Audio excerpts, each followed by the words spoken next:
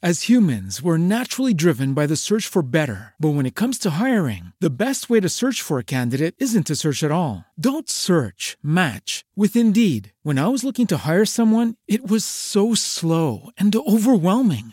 I wish I had used Indeed. If you need to hire, you need Indeed. Indeed is your matching and hiring platform with over 350 million global monthly visitors, according to Indeed data, and a matching engine that helps you find quality candidates fast. Ditch the busy work. Use Indeed for scheduling, screening, and messaging so you can connect with candidates faster. And Indeed doesn't just help you hire faster. 93% of employers agree Indeed delivers the highest quality matches compared to other job sites, according to a recent Indeed survey. And listeners of this show will get a $75 sponsored job credit to get your jobs more visibility at Indeed.com/podcast. That's Indeed.com/podcast. Terms and conditions apply. Every team, every topic, everywhere. This is Believe. Your employer is probably more scared of the future than you are. Getting fired is about fit. It's really about finding your fit.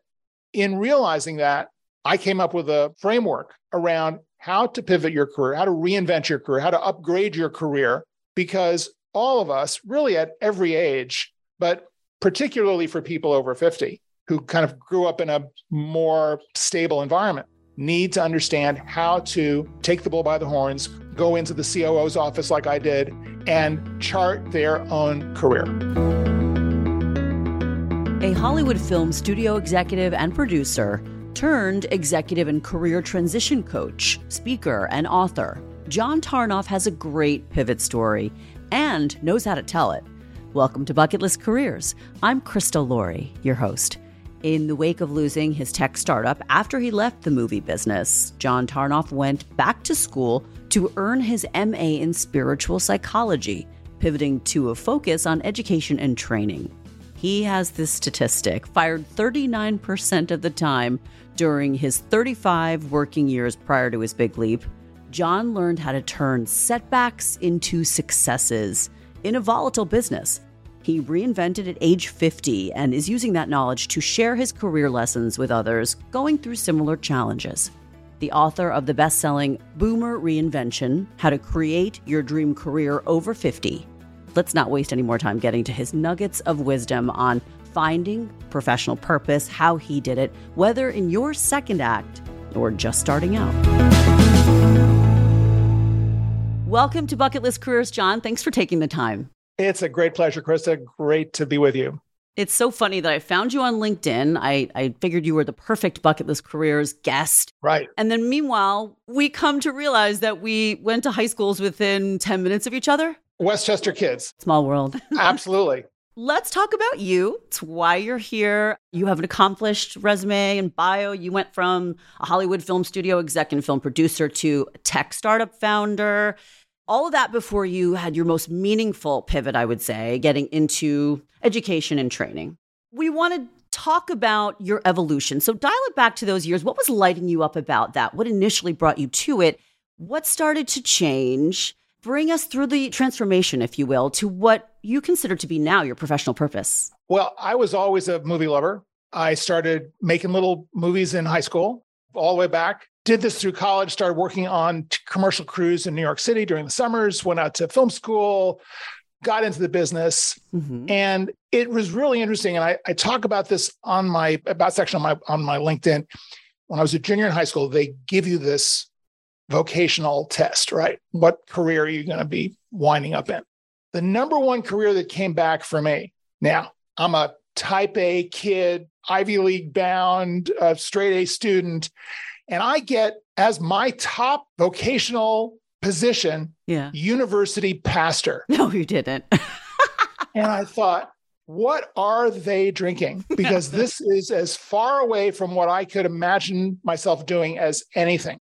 I basically ignored that for years, went off, started this career in Los Angeles in the business here as a studio executive, as a producer, always an early adopter. So I had a computer on my desk before anyone else, got into tech in the 90s when multimedia hit, started up with a friend of mine and we raised money into the bubble. When the bubble hit, everything fell apart. And I hit my first reinvention crossroads. And I thought, okay, I'm about to turn 50. what the hell am I going to do now? I don't want to go back to those jobs that I used to do in Hollywood. I'm kind of on a different track, but I don't know what that is. So I decided to go back to school. And I knew of some people who had been in this very innovative spiritual psychology master's degree program. It was a program that was designed initially for people who were going for their marriage family therapy license. But a lot of people were taking this course as a self-discovery, self-mastery experience, which is what I did.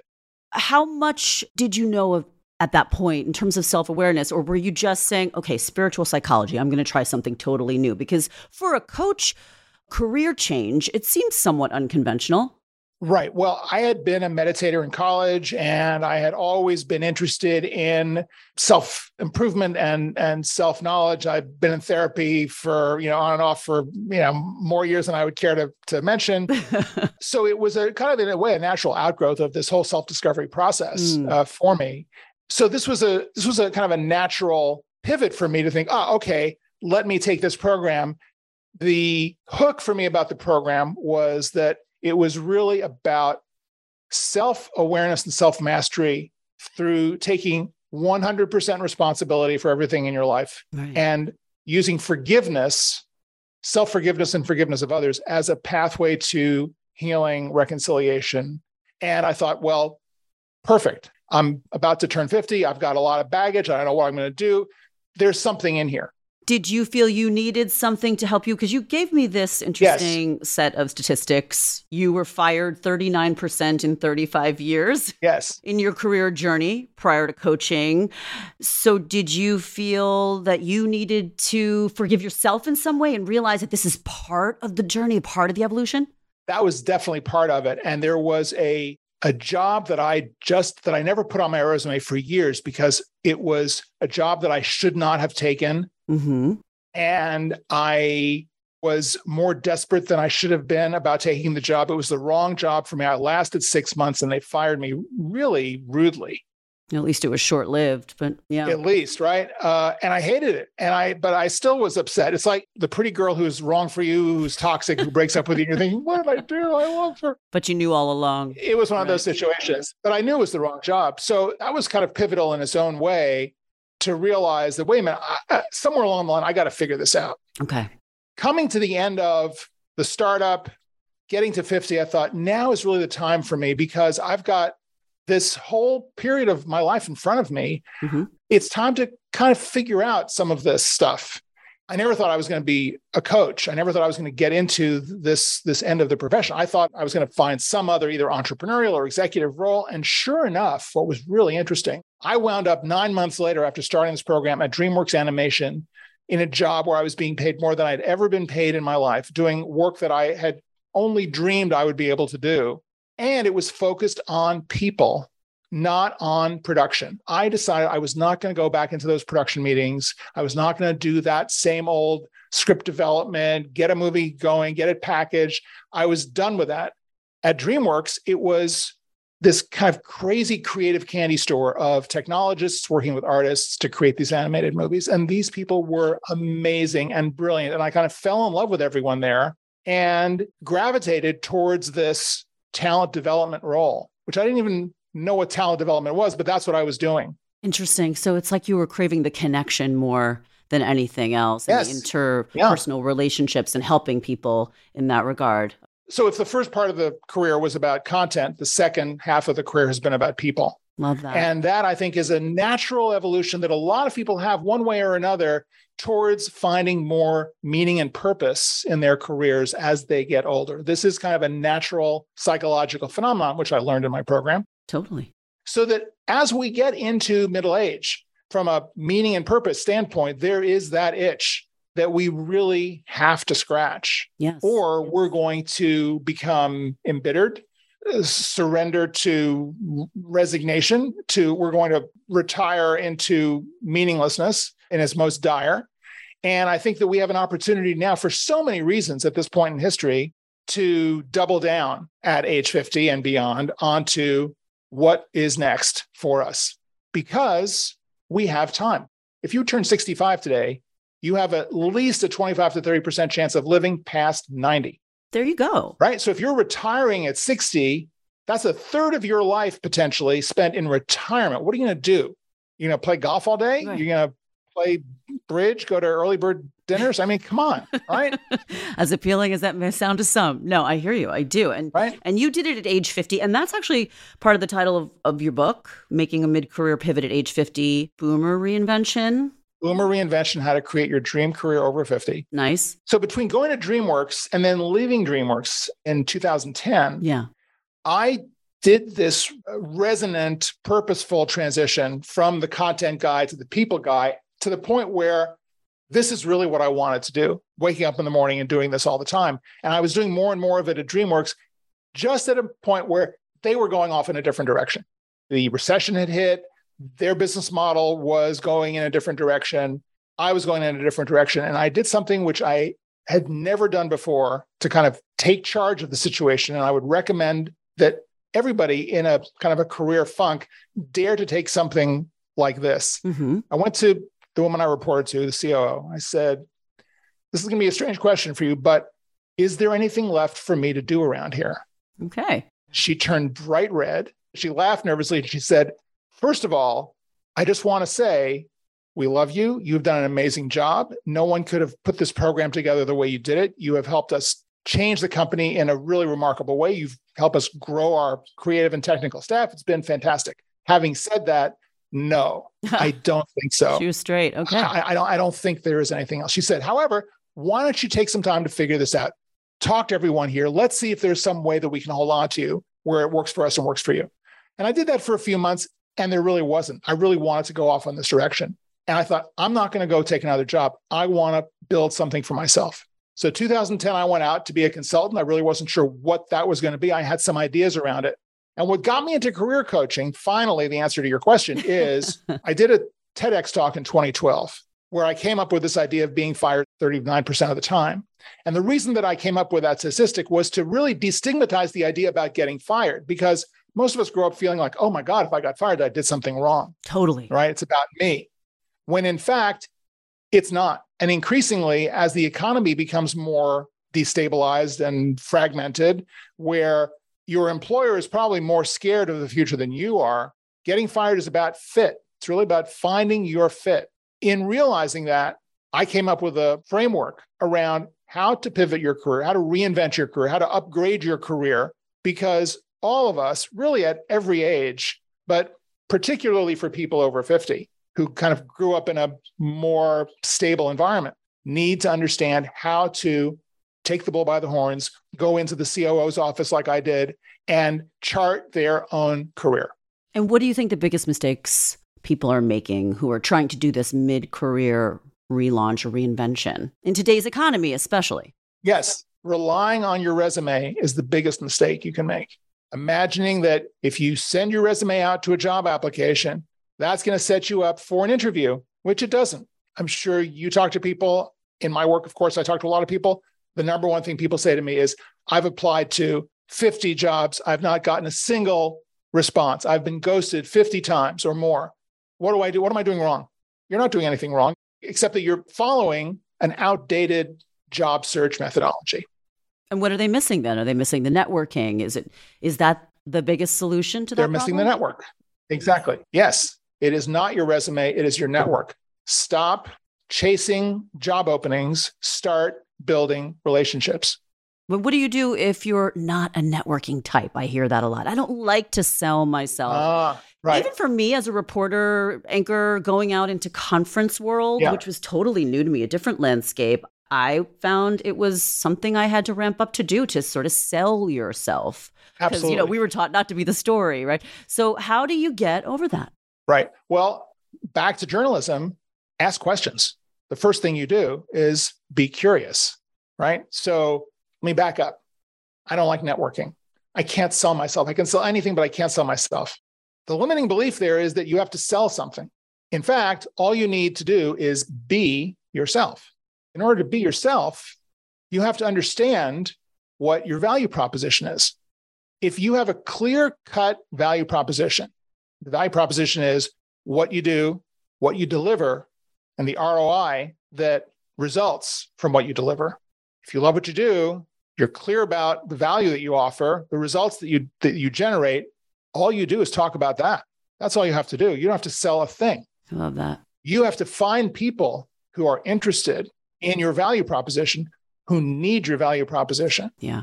And then by getting the word out, bonding with other people through your network, finding your tribe, you're going to be swimming in a sea of people who get you, who support you, who want to hear your story. There's no selling involved. They are beating a path to your door because you do exactly what they need. I do speak to a lot of career coaches. I like to sprinkle them in because a lot of them have pivots on this show. But what sets John Tarnoff apart in terms of what you bring people? What's singular about how you help people transition?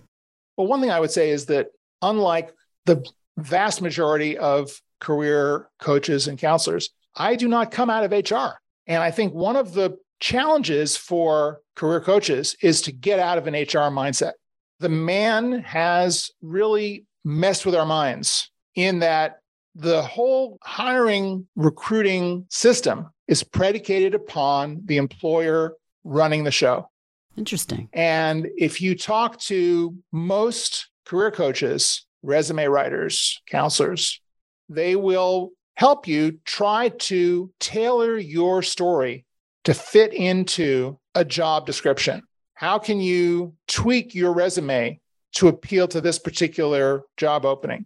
How can you structure your LinkedIn profile to become attractive to the jobs at your level in your field? It's an employer-centric approach. Exactly. I believe in the candidate-centric approach. And we have to deprogram ourselves. Yes, we have to, definitely have to deprogram ourselves from that employer-centric approach. Yeah. Because think about it. By doing that, you are disempowering yourself. You are inevitably going to be going into that interview hat in hand saying, please, may I have this job, please? I'm a nice person. I will work hard for you. No, you're right. That's the message. A lot of what we're experiencing in the economy right now between the Great Resignation and quiet quitting is a disaffection that employees have with the system as it is, which is employer-centric. And they're saying, no, there's got to be some way that I have a say in this too. Great Resignation, quiet quitting, these are blunt instruments that don't necessarily address the underlying causes, but it's a kind of a cry in the dark. It's like, we need something different here. We need to rebalance this equation. I agree totally. I think one manifestation of that's very obvious is the hybrid model and people pushing back and saying, I'm not coming in 5 days. I'm going to find someone else who's more flexible. Yeah. So we're in this kind of crazy period of transition. The challenge for the individual is to be able to really niche down on that value proposition. Mm-hmm. And at the risk of seemingly leaving other stuff on the table. People say to me, well, I can do so many things. I go, yeah, that's not what the employer wants. The employer wants you to be a specialist, an expert in this one area. Now, having said that, you want to be either a generalized specialist or a specialized generalist. You can't just do that one thing. You can't be so deep into it that you have no awareness of what your work does once it leaves your table, your computer, right? Yeah. You want to be part of a system, part of a larger team, but you do want to have something that you can take care of. And I've got so many stories about that, about people who have figured out ways of enhancing that specialized portfolio, if you will, right? Where it's personal, it's about who they are, what they believe in, what they love doing, what they're good at doing, but also serve the interests of the team that they're working on or trying to be hired onto. Okay, so I'm definitely going to have to get you on for a part 2. I want to hear those stories. So if there are people who are interested in learning more about you, the best place to go online is your website, which is johntarnoff.com. Mm-hmm. And if you go to johntarnoff.com/4 secrets, the number 4 secrets, no spaces, I have a guide which will take you through what I believe are the top 4 skills that you need to learn in order to be more empowered and upgrade your career. Love it. Thank you so much for coming on Bucket List Careers. It went too fast. It's a pleasure. It went too fast. There's so much we could talk about. That's a good sign. All right. Leave it there. Always leave them wanting more, right? Yes. Until next time. Thank you so much. You are one of my favorite people because you are listening to Bucket List Careers. I'm Krista Laurie. Thanks so much for taking the time. Be sure to rate or review, share an episode, and we are rolling out merchandise sometime soon. People have been asking me because we've been talking about it on social media. It is coming, I promise you. Keep your eyes out. Back next Thursday with another fresh episode and a brand new Rockstar Bucket List Careers guest. Be well.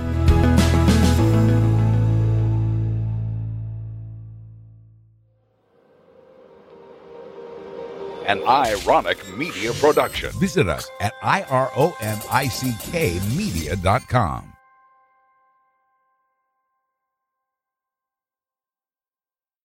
As humans, we're naturally driven by the search for better. But when it comes to hiring, the best way to search for a candidate isn't to search at all. Don't search, match with Indeed. When I was looking to hire someone, it was so slow and overwhelming. I wish I had used Indeed. If you need to hire, you need Indeed. Indeed is your matching and hiring platform with over 350 million global monthly visitors, according to Indeed data, and a matching engine that helps you find quality candidates fast. Ditch the busy work. Use Indeed for scheduling, screening, and messaging so you can connect with candidates faster. And Indeed doesn't just help you hire faster. 93% of employers agree Indeed delivers the highest quality matches compared to other job sites, according to a recent Indeed survey. And listeners of this show will get a $75 sponsored job credit to get your jobs more visibility at Indeed.com/podcast. That's Indeed.com/podcast. Terms and conditions apply.